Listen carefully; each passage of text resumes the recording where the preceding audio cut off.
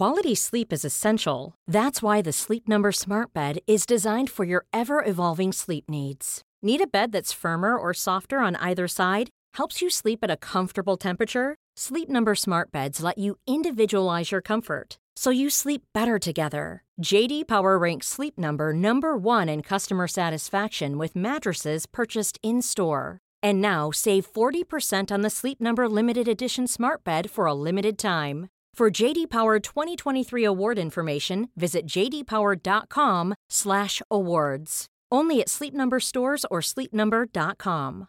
Imagine the softest sheets you've ever felt. Now imagine them getting even softer over time. That's what you'll feel with Boll & Branch's organic cotton sheets. In a recent customer survey, 96% replied that Boll & Branch sheets get softer with every wash. Start getting your best night's sleep in these sheets that get softer and softer for years to come. Try their sheets with a 30-night guarantee. Plus, get 15% off your first order at bollandbranch.com. Code BUTTERY. Exclusions apply. See site for details.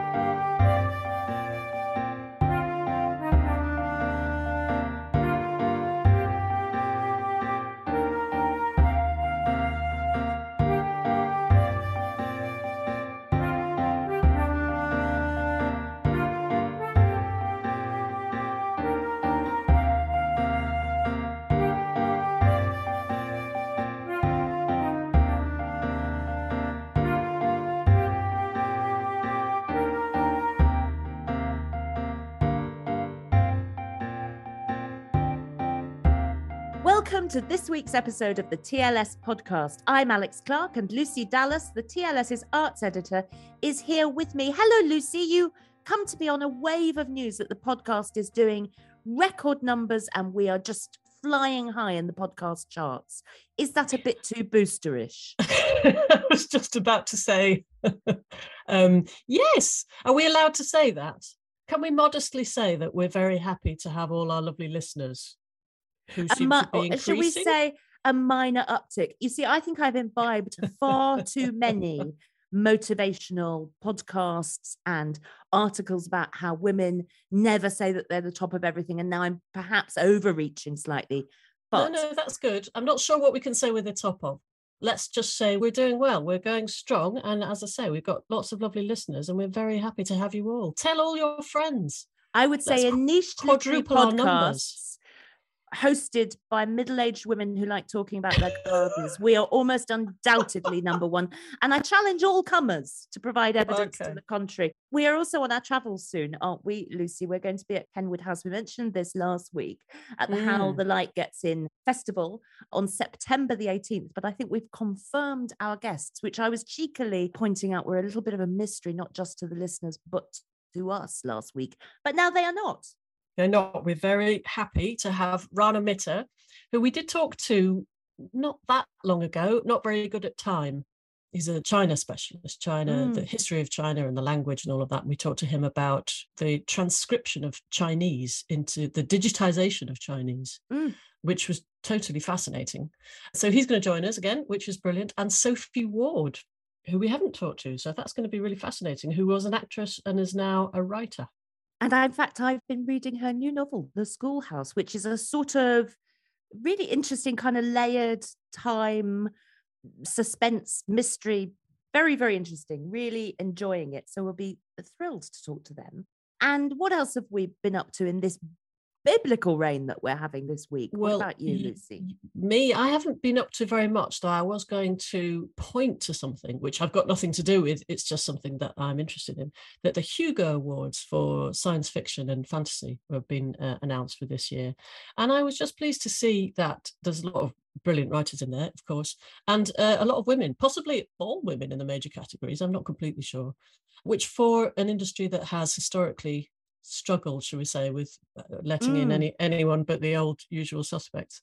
And one of the winners is Arcady Martin, who I've read, who's very, very good. Becky Chambers, who was kind of up and coming and is now an established, really, really interesting sort of thought experiments and science fiction that she does. And the mighty N.K. Jemisin, who I think is wonderful. So all power to them. But I haven't been doing anything myself, but you, Alex, have, I believe. I had a quick whiz away from the Irish hills to London to have a really interesting chat with Hilary Mantel and her long-term acting collaborator, Ben Miles, and his brother, George Miles, who is a renowned photographer. And they have together made a photographic book that is sort of mirrors Thomas Cromwell's life in London.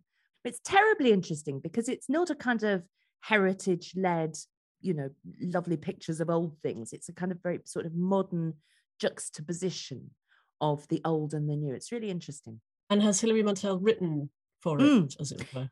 Yes, she has. But what's particularly interesting, she's very keen to point out that she's not sort of written captions. She's not selected bits of the book that go with the pictures.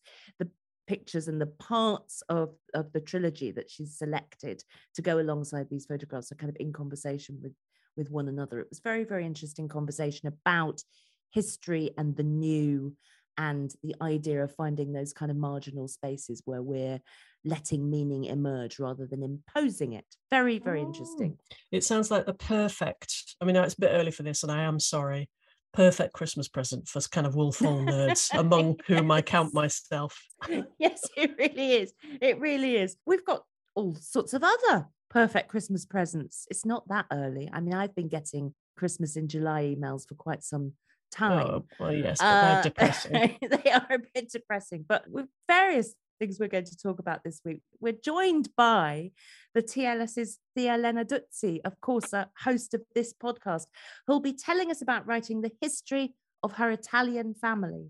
And Edmund Gordon is here to discuss Lessons, the new novel by Ian McEwan.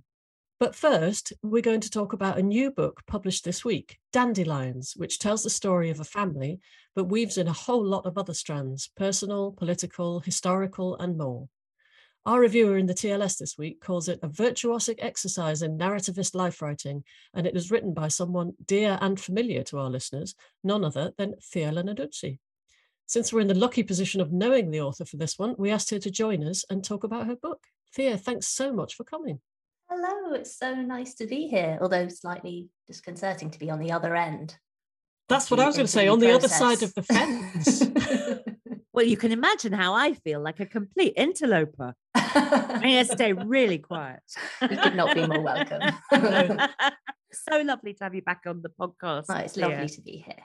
Thank you. We could just chat about do this for a while. We could just do this, but I think that what we want to do is move on to your wonderful, I'm not going to do this too much because it's just going to seem like terrible log rolling, but your wonderful book, I'm going to say. So it's called Dandelions.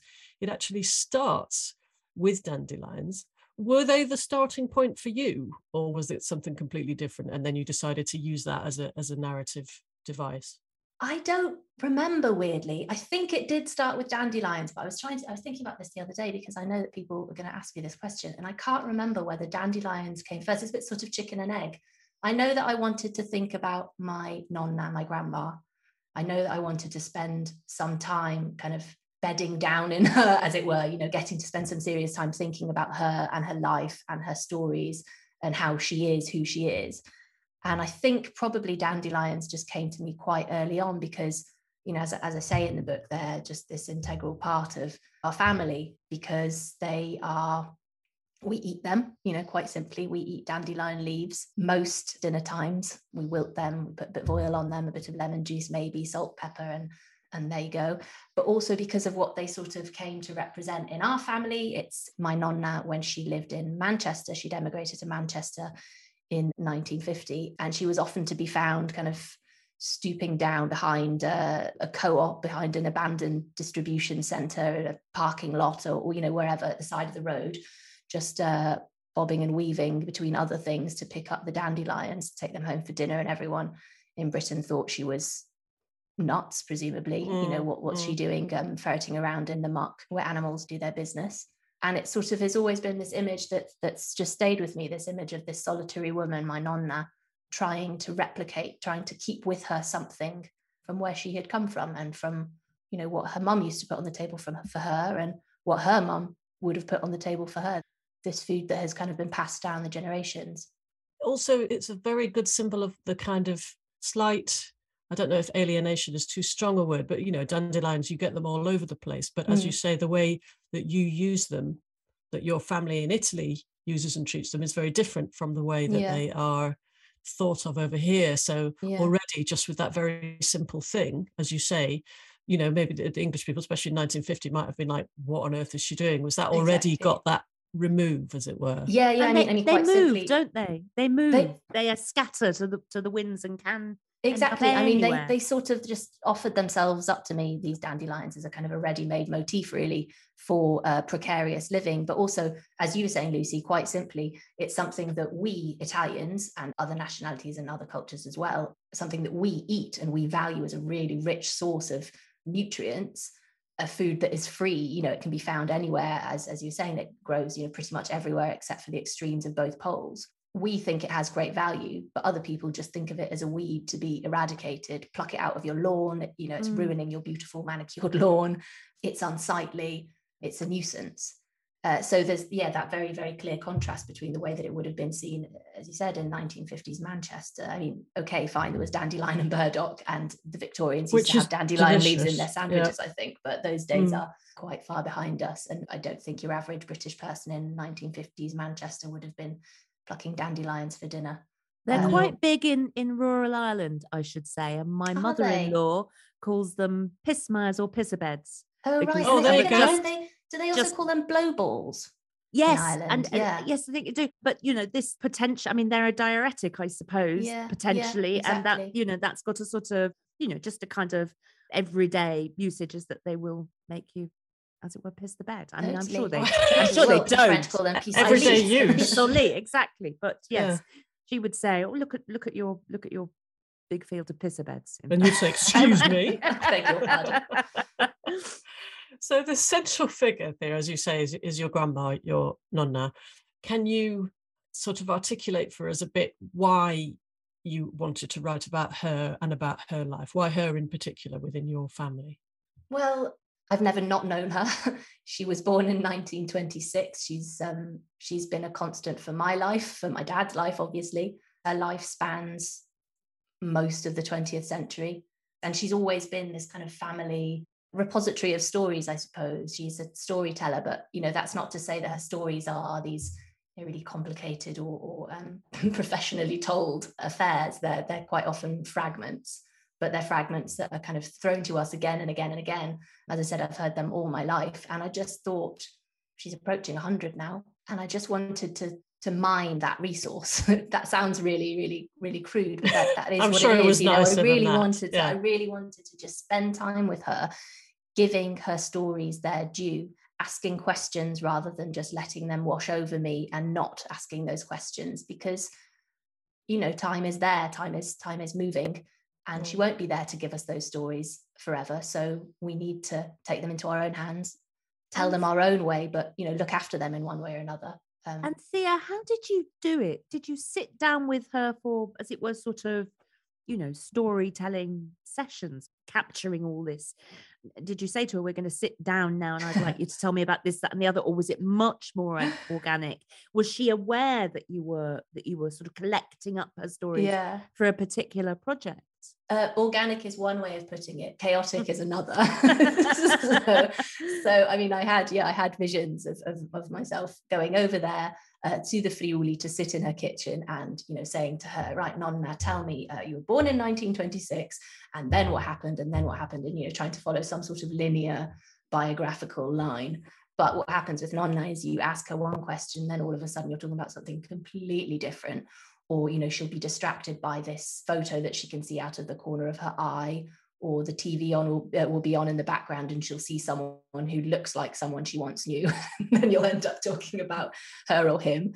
So it was chaotic, but that's true to the way that she is. That's true to her personality, to the way she tells the stories themselves. As I said, quite often they start, they're fragments. They start in the middle, end in the middle, start at the end, and work back from there. Sometimes you'll think you're talking about an uncle, and then it will turn out it was a cousin, and things chop and change, and that's part of the nonna experience, if you like. And so what would happen is I'd sit down with her for 3-4 hours and we'd sift through stuff. I'd ask her about stories that I'd heard a million times before and come up with something quite different to what I expected. And then when I came back home to England, I would phone her every Friday. We'd have our appuntamento, which had to be punctual because it needed to not clash with the Rosary or her favorite TV soap, or lunchtime, heaven forbid. Yep. So we'd speak at least once a week, and I'd record everything. And she did know, to answer your question, Alex, she did know. I think she knew before I did that it would become a book, because at the time when I started, I was just doing it for myself, and I suppose in a lofty way for the family, for posterity, for your family, for posterity. And what did she sort of make of that idea? She loved it. Did she find it intriguing, or sort of, was there that kind of, but these are just my stories, why would you be collecting them? Or was she sort of on board with it? What did she think of it? I think as I say, she knew it was going to be a bit before I did, I think. And she was very much, but of course, these are interesting stories. Of course, you must tell them. Of course, everyone wants to hear them, to the point that I didn't know this. I didn't know this when I started amassing the family lore, as I sort of think of it. She, about halfway through, she said, "Oh, I must give you my diary." I was like, "Oh, well, I had no idea." Yes, she said, yes, please. She didn't call it her diary. She said, "My book. I must give you my book that I started." And obviously my heart exploded. And I thought, oh my God, she's got a book. She's written a book. And what it was a sort of diary, I suppose, that she started only about 20 years ago, when my mum had indulgently said, "Oh, you must tell me more about your life." I think she possibly didn't quite mean it quite that sincerely. And Nonna went away, couldn't sleep one night, and just found an exercise book that was lying around the house, presumably from one of the grandchildren. It's got these two, a really, really naff illustration of two punks, cartoon punks with mohawks and loads of piercings, which I think captures something of the rebelliousness of Nonna, and just started sort of stream of consciousness writing what had happened. And she says in the beginning, and this is a line that she repeats all the time, she repeated to me again and again, "My life is a life lived, real and without fiction." And she's always insistent on that, which I find interesting. It's kind of slightly reminiscent of that Ginsberg line at the beginning of Family Lexicon, where she says, "Everyone in this book is real, but I want you to read it like a novel." Well, that's fascinating. Right. So she's very aware of that. This is not fiction. What that sort of meant, why that was a really important thing for her to say and make clear to you. Because she's been alive since 1926, and an awful lot has happened, not to mention the Second World War unfurling. She was born into fascism. She was born in the year that it became illegal to oppose fascism. So it was a real kind of doubling down, if you like, of Mussolini's role in Italy and Italian history. And she emigrated twice, tried to emigrate the first time, and it ended in tragedy with the death of her dad when she was only 9. She emigrated again in 1950 when she was 24 with her family at this point.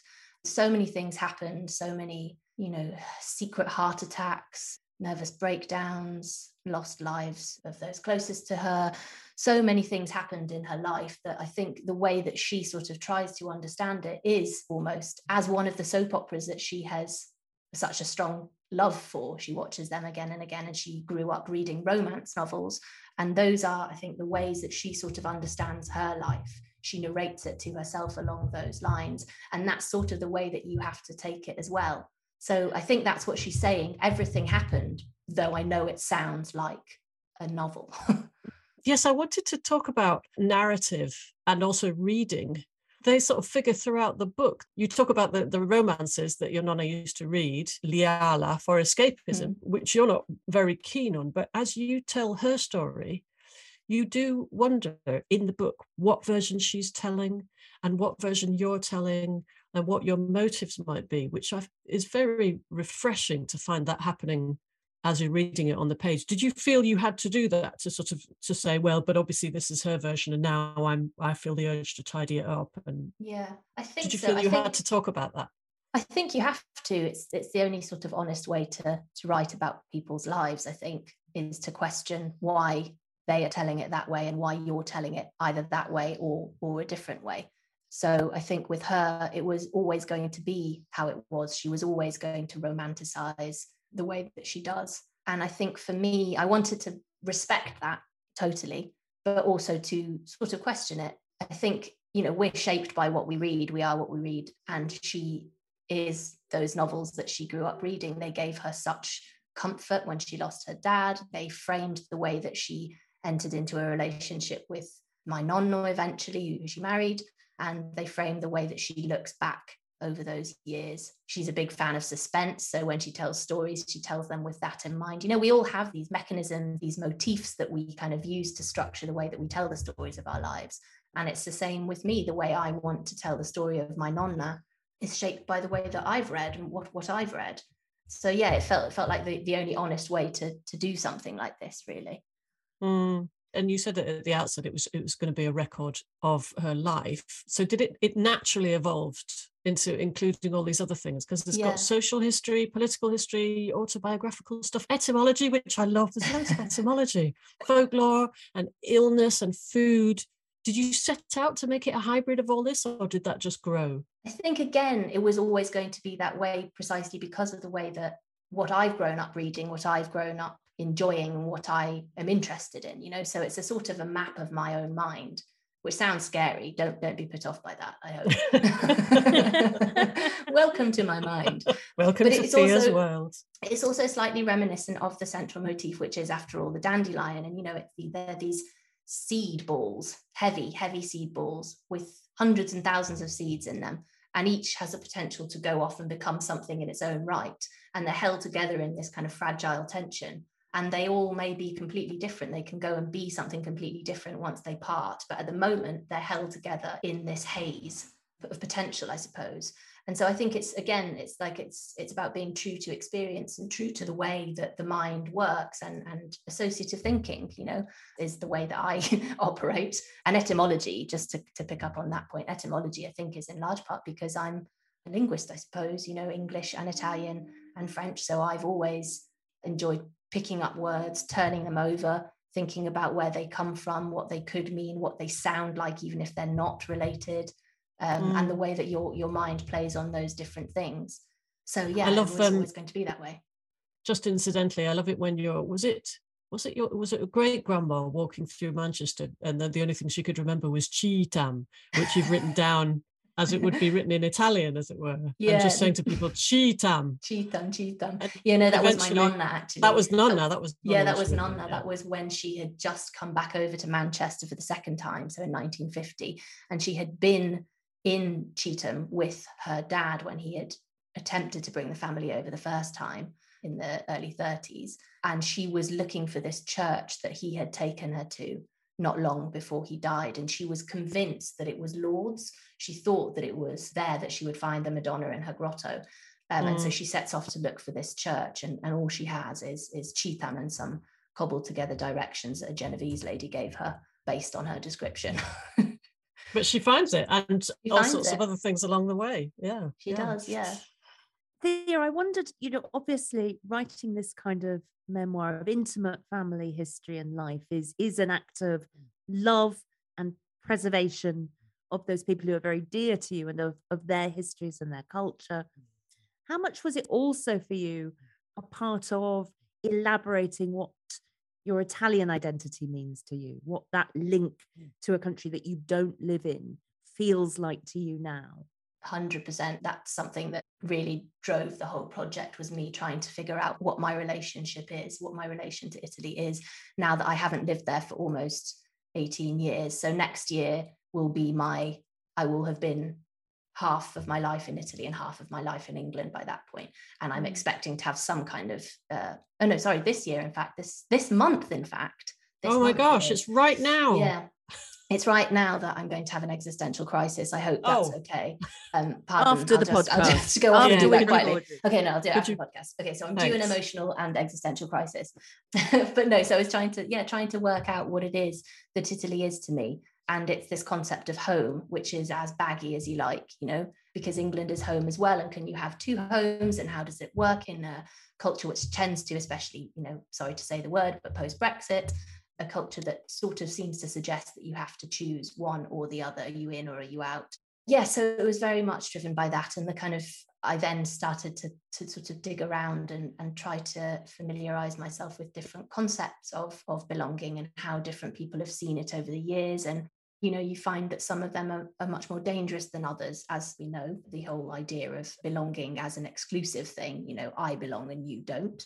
Then ideas about blood right to live somewhere or to not, and things like that. So yeah, again, it couldn't not be quite personal when I'm thinking about Nonna and her saying that England is as much home as Italy is. And, you know, if you ask her now in Italy, and she's lived there since 1971 when she went back to the Friuli, to the exact place that she had come from. If you ask her now if she could live, one of the questions that my husband asked her once was, if you could live anywhere in Italy, and he was thinking, you know, she'd say something like Tuscany, which is where we had just come up from. If you could live anywhere in Italy, where would you live? And Nonna, without missing a beat, just goes, Manchester. as though it's Manchester the promised land. Corner of Italy. Which in a way for her, when she was in Manchester, it was a corner of Italy, because she was living in a part of Manchester that was full of Italians from Naples, from Genoa, from Trieste, from wherever. So Thea, I feel so much kind of recognition at a remove, as it were. My husband his family were immigrants from Ireland to London, and he will often say that he didn't know anybody English until he left home, because they grew up in a kind of Irish enclave, went to a Catholic school where the other largest community was the Italian immigrants, and they would, in school, they would play, as he said, the World Cup every day. It would be Italy v Ireland every single day. And there was a Polish contingent, and very, very close friends of his family were an Italian family with whom we're all still in touch. And as my friend's mother, late mother, brought over with her from Italy some beans that she planted in her garden, and then lived for decades in England, and simply harvested the beans and replanted every year. So they continued to be the Italian, and it was so important to her. And these communities and the connections they make between each other are such a sort of hidden story of immigration in a way, aren't they? Absolutely. Yeah, totally. And that's the thing is, so before I started writing what became the first chapter, it was originally, I'd sort of thought of it as a standalone essay, but it became the first chapter. Before I started writing that, I'd been reading Claire Wills, her book, Lovers and Strangers, about post-war migration. An amazing book. In that, it sort of talks about how one of the things that my nonna as well were able to benefit from was in 1948, there was this scheme to bring over Italian workers who had all of these specialist skills. And my nonna he could make anything, whether it was in stone or wood, but he ended up working in terrazzo, which was, you know, terrazzo floors are those floors that you see a lot in churches and department stores.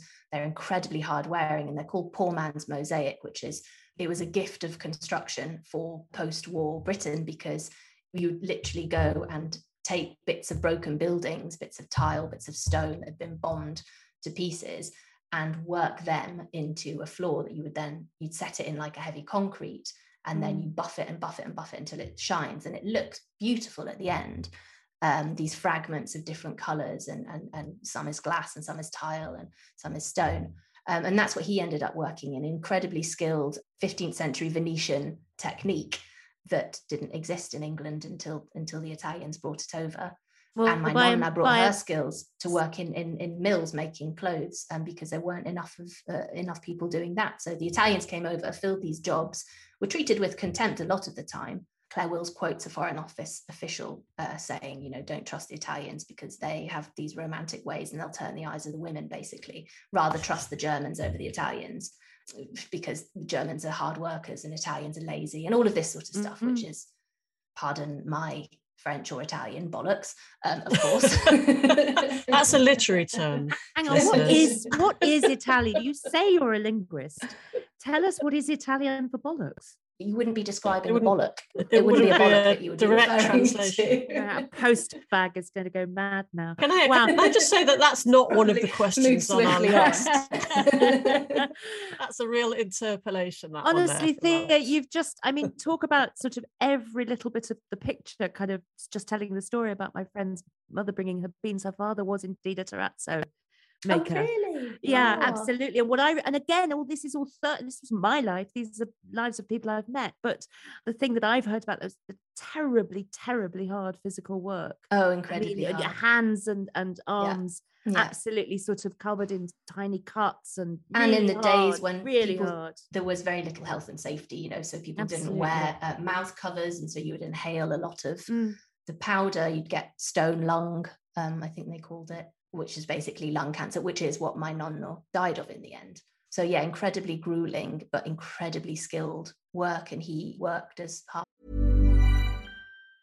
Mom deserves the best, and there's no better place to shop for Mother's Day than Whole Foods Market. They're your destination for unbeatable savings, from premium gifts to show-stopping flowers and irresistible desserts. Start by saving 33% with Prime on all body care and candles. Then get a 15-stem bunch of tulips for just $9.99 each with Prime. Round out Mom's menu with festive rosé, irresistible berry chantilly cake, and more special treats. Come celebrate Mother's Day at Whole Foods Market. Hey, I'm Ryan Reynolds. Recently, I asked Mint Mobile's legal team if big wireless companies are allowed to raise prices due to inflation. They said yes. And then when I asked if raising prices technically violates those onerous two-year contracts, they said, "What the f*** are you talking about, you insane Hollywood ass?"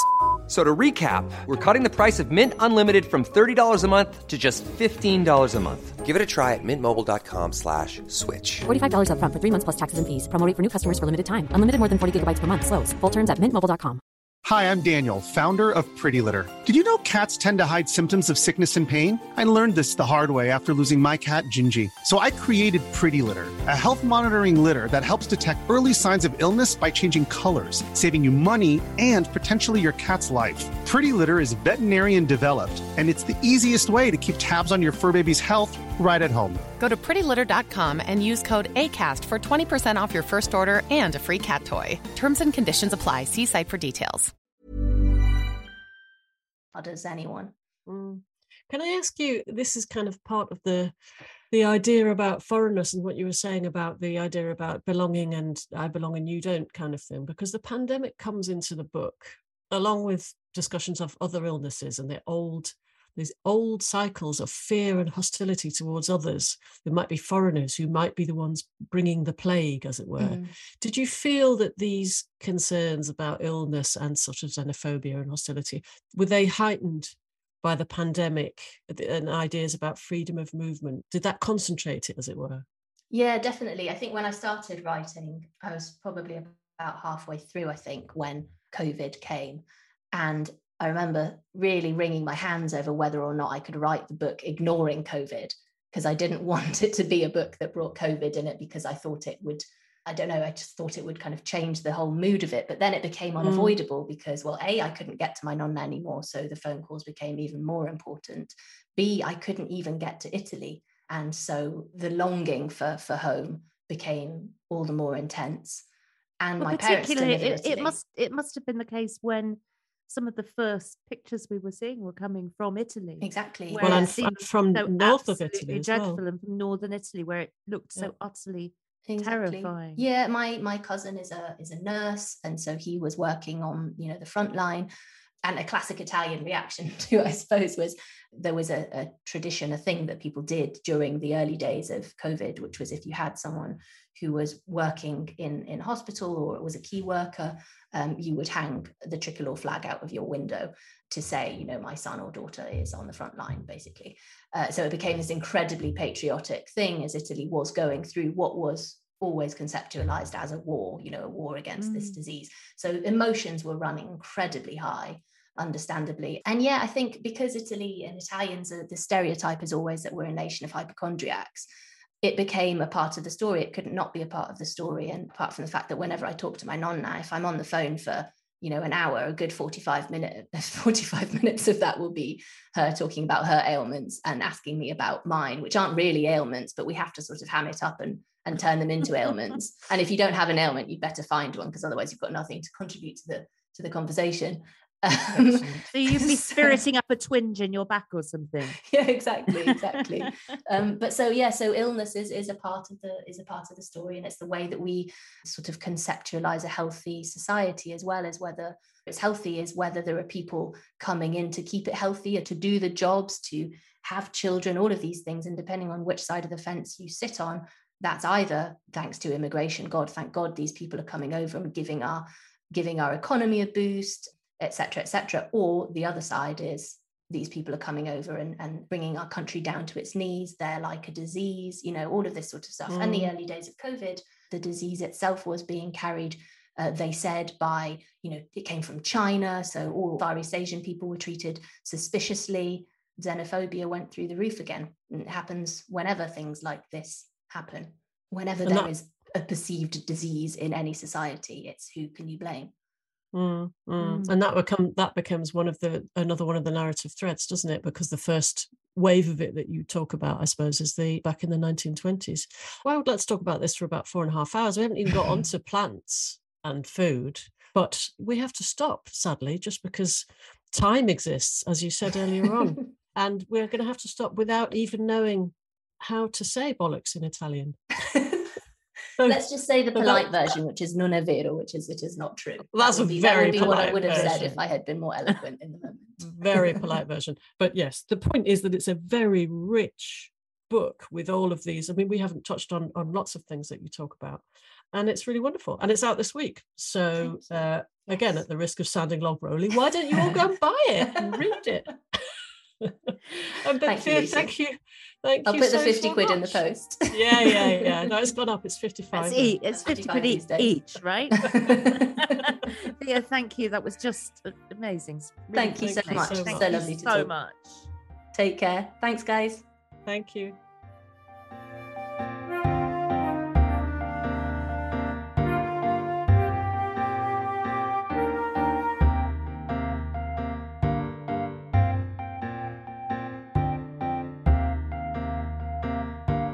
Still to come on the show, we explore a novel that juxtaposes a personal life in crisis with the political and social upheaval of the last few decades. And if you've enjoyed what we've discussed so far this week, let me remind you that you can subscribe to this podcast for free wherever you normally get your podcasts, and you'll never miss an episode.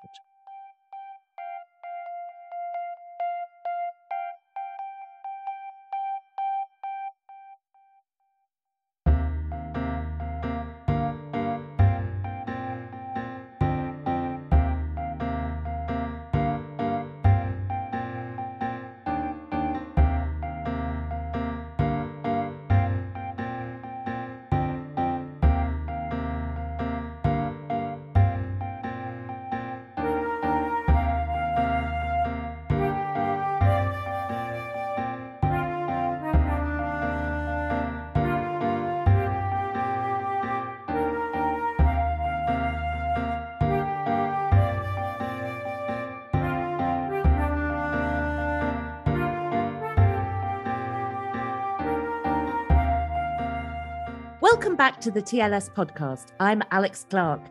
Lessons is Ian McEwan's 18th novel and his longest to date, and near 500 pages from a writer who has previously shown great fondness for and affinity with the novella form. But this time he has a whole life to tell, that of Roland Baines, whom we follow from childhood to old age. It's a narrative that encompasses not only personal turning points, such as a disturbing encounter with a school teacher and a wife who abandons him and their infant son, but also great historical events such as the Suez and the Cuban Missile Crises, Chernobyl and COVID. Edmund Gordon has reviewed Lessons in this week's paper and joins us now to tell us more.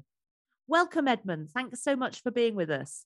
Hi, thank you for having me. Well, whole life novels. I mean, there's a certain genre, isn't there? I'm thinking of William Boyd, Thomas Hardy, Kate Atkinson. There are lots of examples.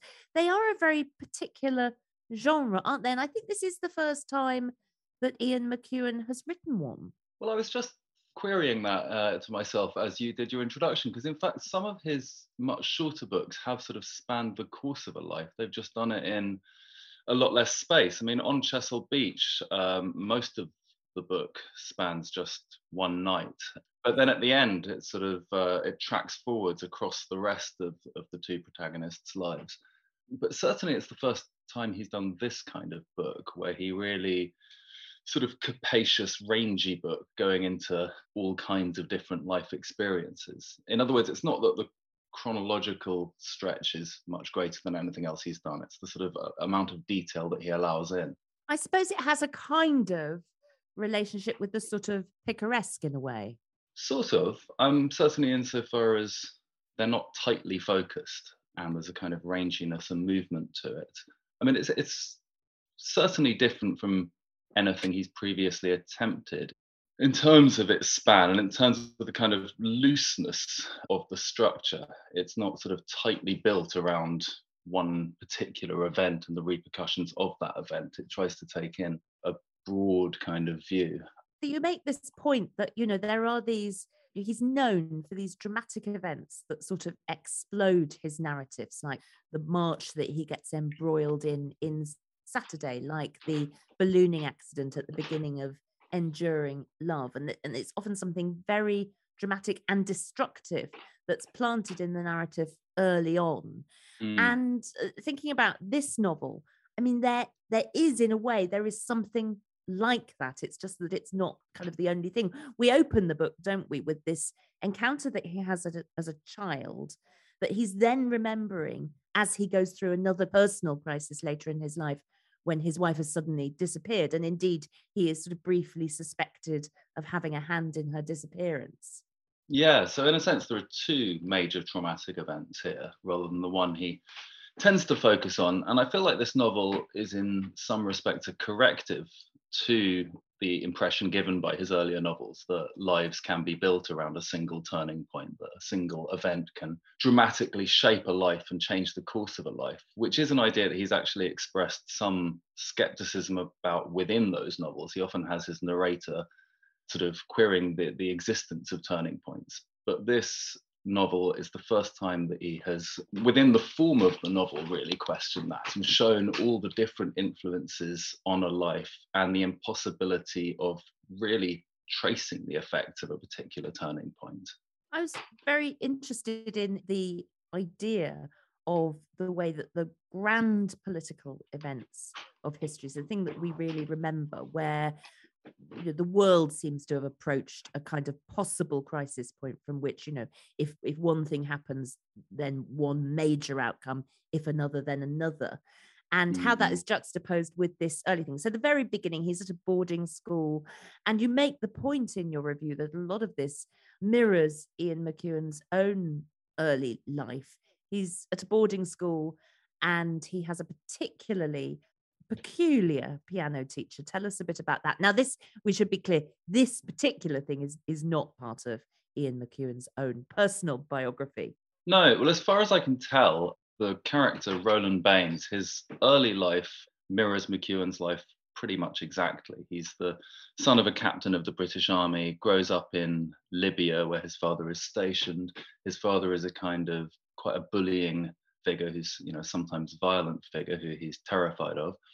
And aged 11, he's sent to this boarding grammar school, as McEwan was sent from Libya to a boarding grammar school in Suffolk.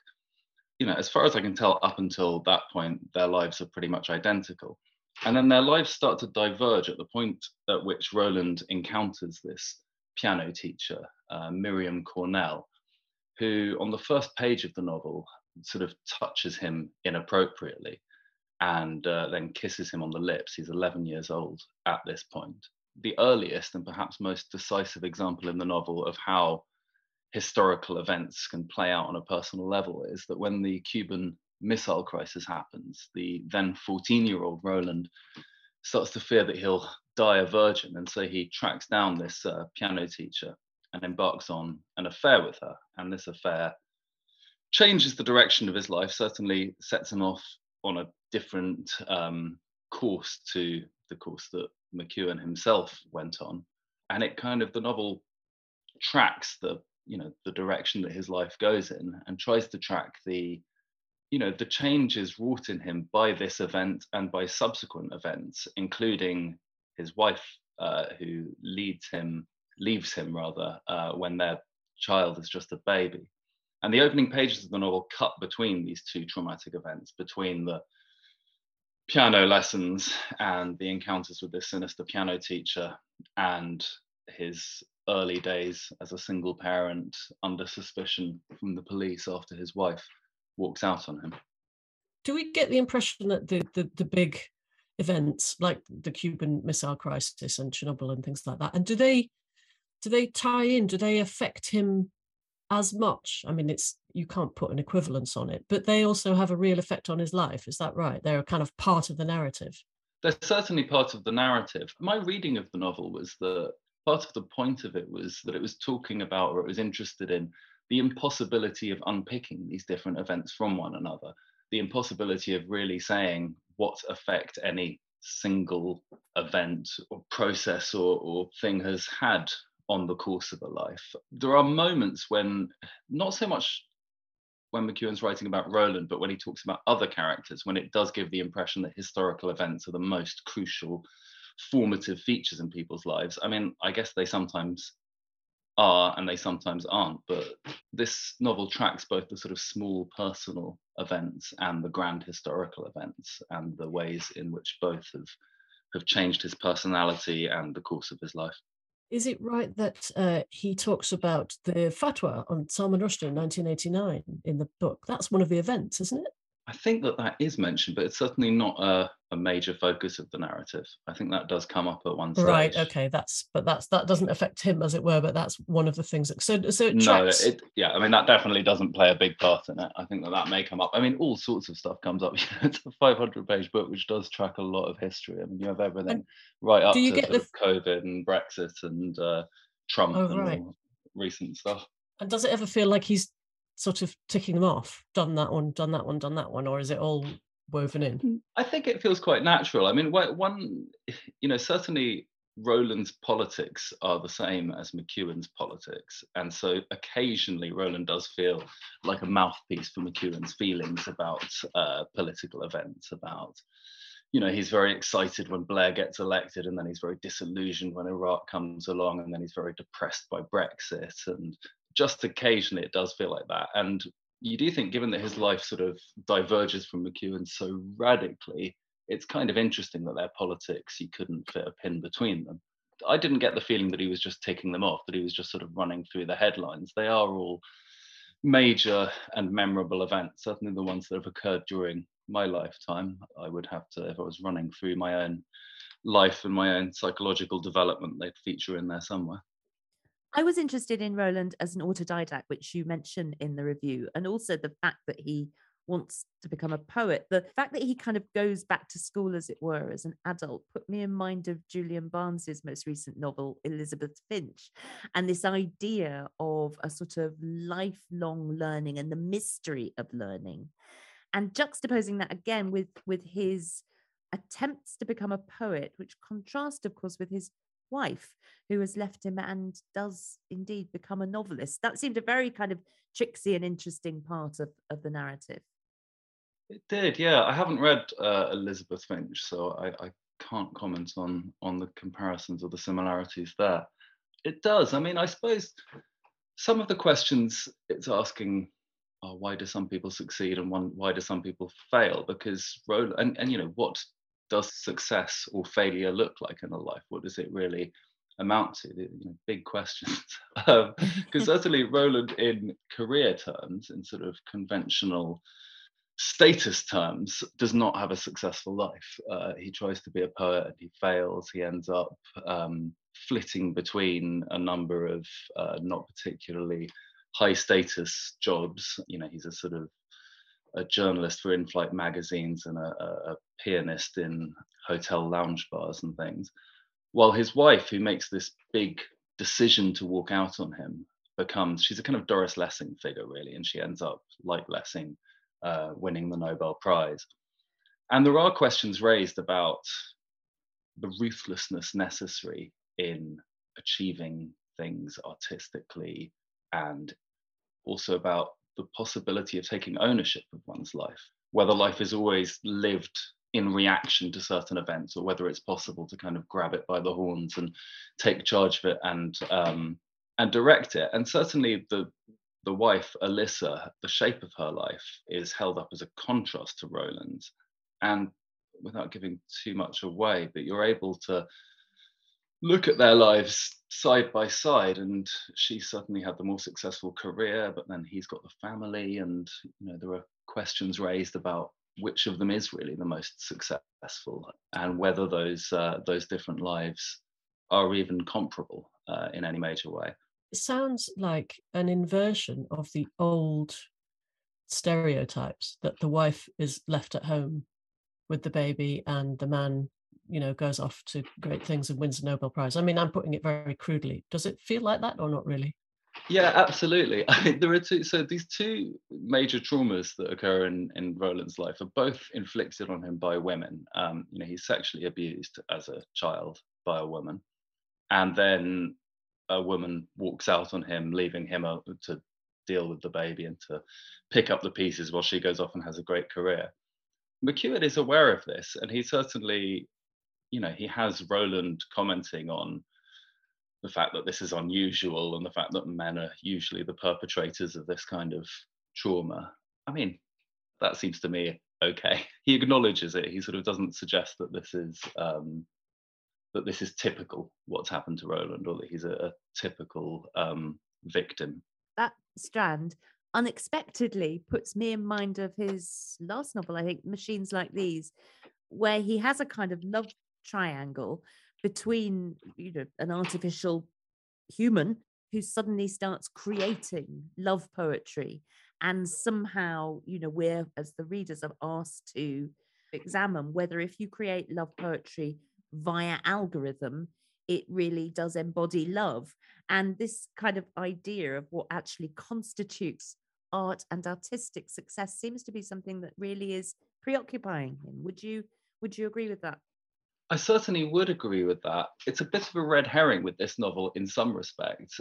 Certainly it's a mistake to read this novel too much through the lens of his previous novels. I mean, I spent a lot of time while reading this novel imagining that, like previous McEwan novels, it was going to have some sort of big twist at the end, and therefore misread it. And most of the notes that I took were completely useless when it came to writing my review. So the whole thing took much longer than it should have done.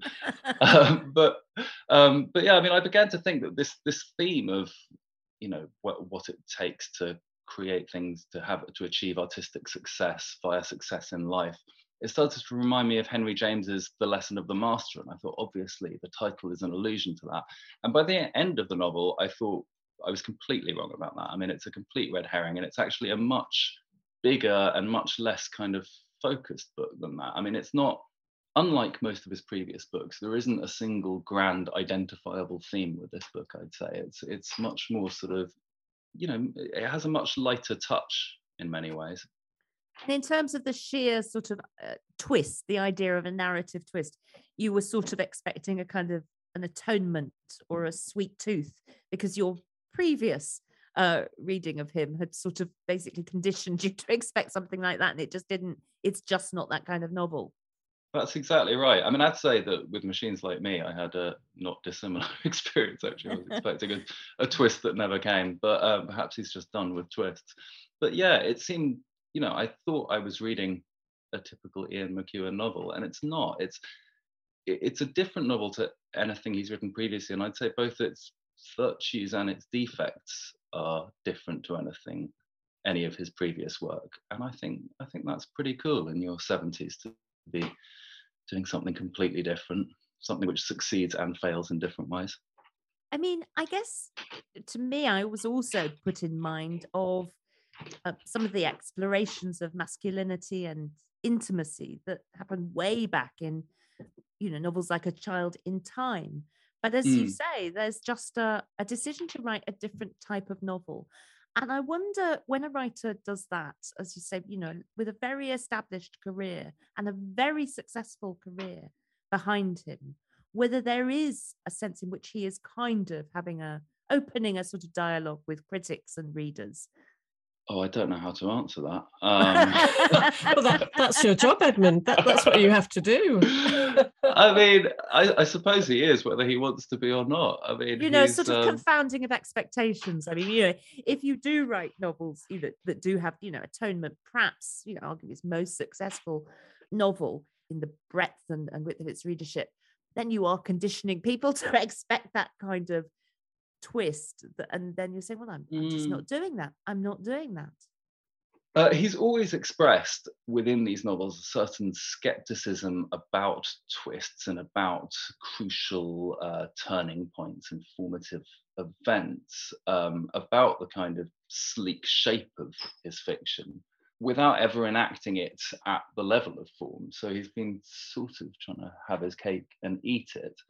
And here he's given up on that. So he's sort of loosened the reins a lot. I mean, I don't know if that's a conscious confounding of expectations or whether it's simply a sort of relaxing into his subject and realizing that he's actually, it turns out, after all this time, he's just a phenomenal writer, and he doesn't need the machinery of a tightly worked plot to sustain his readers' interests. And also, of course, a novel which does look over a whole life like this, I mean, it's inevitably moving, and it's inevitably interesting in its relationship with history and things, just because life is a long life, inevitably is pretty moving towards the end, and inevitably has an interesting relationship with history.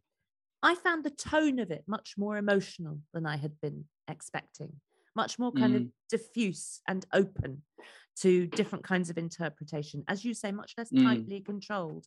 And that, to me, actually felt like quite a departure, quite surprising. Yeah, I think that's absolutely right. And I have to say, I mean, although I have enjoyed previous McEwan novels, but I've never really thought about one as much as I've thought about this one, having finished it. It's really sort of echoed around in my head for the last, I mean, I finished reading it about a fortnight ago, and I've really spent a lot of time thinking about it and feeling moved by it. And I think there is, that does come from the loosening of the reins, from the following the drift of a life, from the sort of inclusion of inconsequential material in it.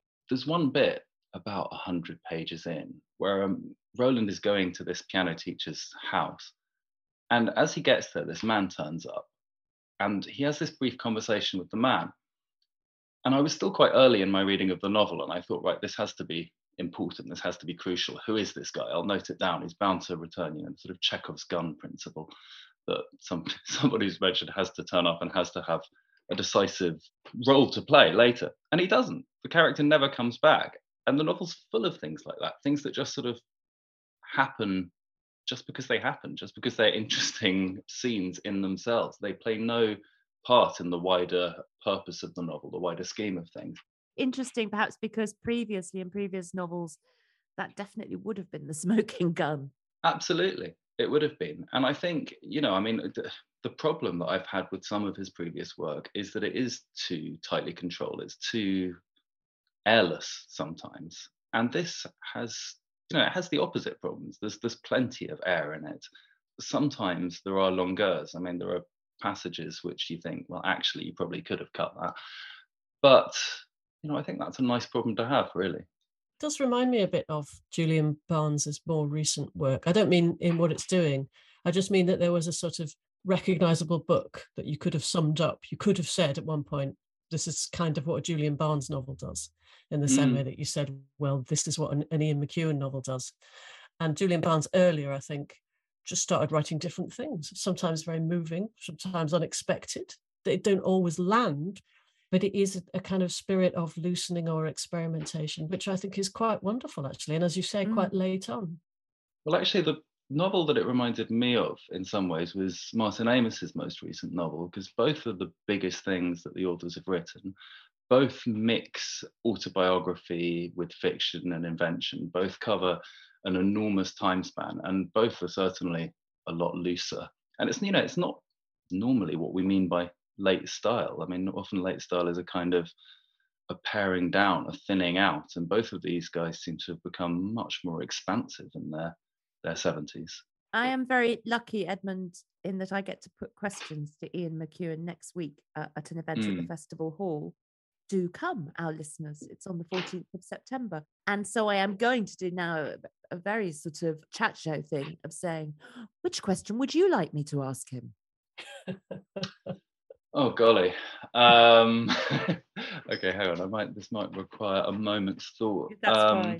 I think I'd like to know if he regards Roland as a failure, ultimately. That is a great question. There you go. That's your opening question. And this has also been an invaluable research chat for me. And frankly, I feel at the very least I owe you a drink, but possibly an actual sub. Thank you. Well, I'll take either. I'll take anything I can get. Thank you so much for joining us. This really does sound like as if it's going to reach a lot of people from the way that you're talking about it. Thank you very much for coming to talk to us about it this morning. Thank you very much for having me. It's been fun.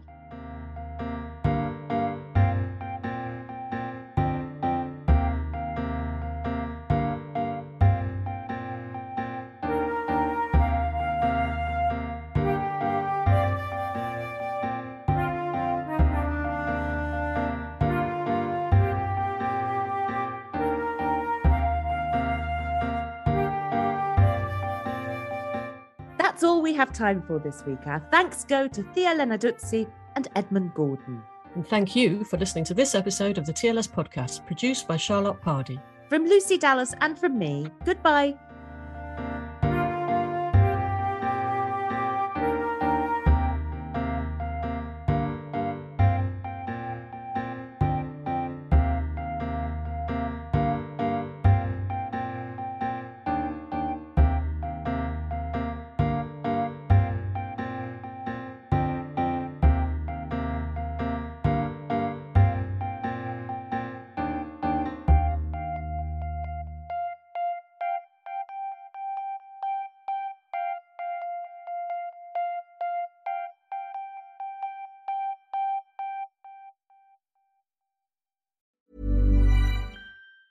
Mom deserves the best, and there's no better place to shop for Mother's Day than Whole Foods Market. They're your destination for unbeatable savings, from premium gifts to show-stopping flowers and irresistible desserts. Start by saving 33% with Prime on all body care and candles. Then get a 15-stem bunch of tulips for just $9.99 each with Prime. Round out Mom's menu with festive rosé, irresistible berry chantilly cake, and more special treats. Come celebrate Mother's Day at Whole Foods Market. When you make decisions for your company, you look for the no-brainers. If you have a lot of mailing to do, Stamps.com is the ultimate no-brainer. Use the Stamps.com mobile app to mail everything you need to keep your business running with up to 89% off USPS and UPS. Make the same no-brainer decision as over 1 million other businesses with Stamps.com. Use code PROGRAM for a special offer. That's Stamps.com, code PROGRAM.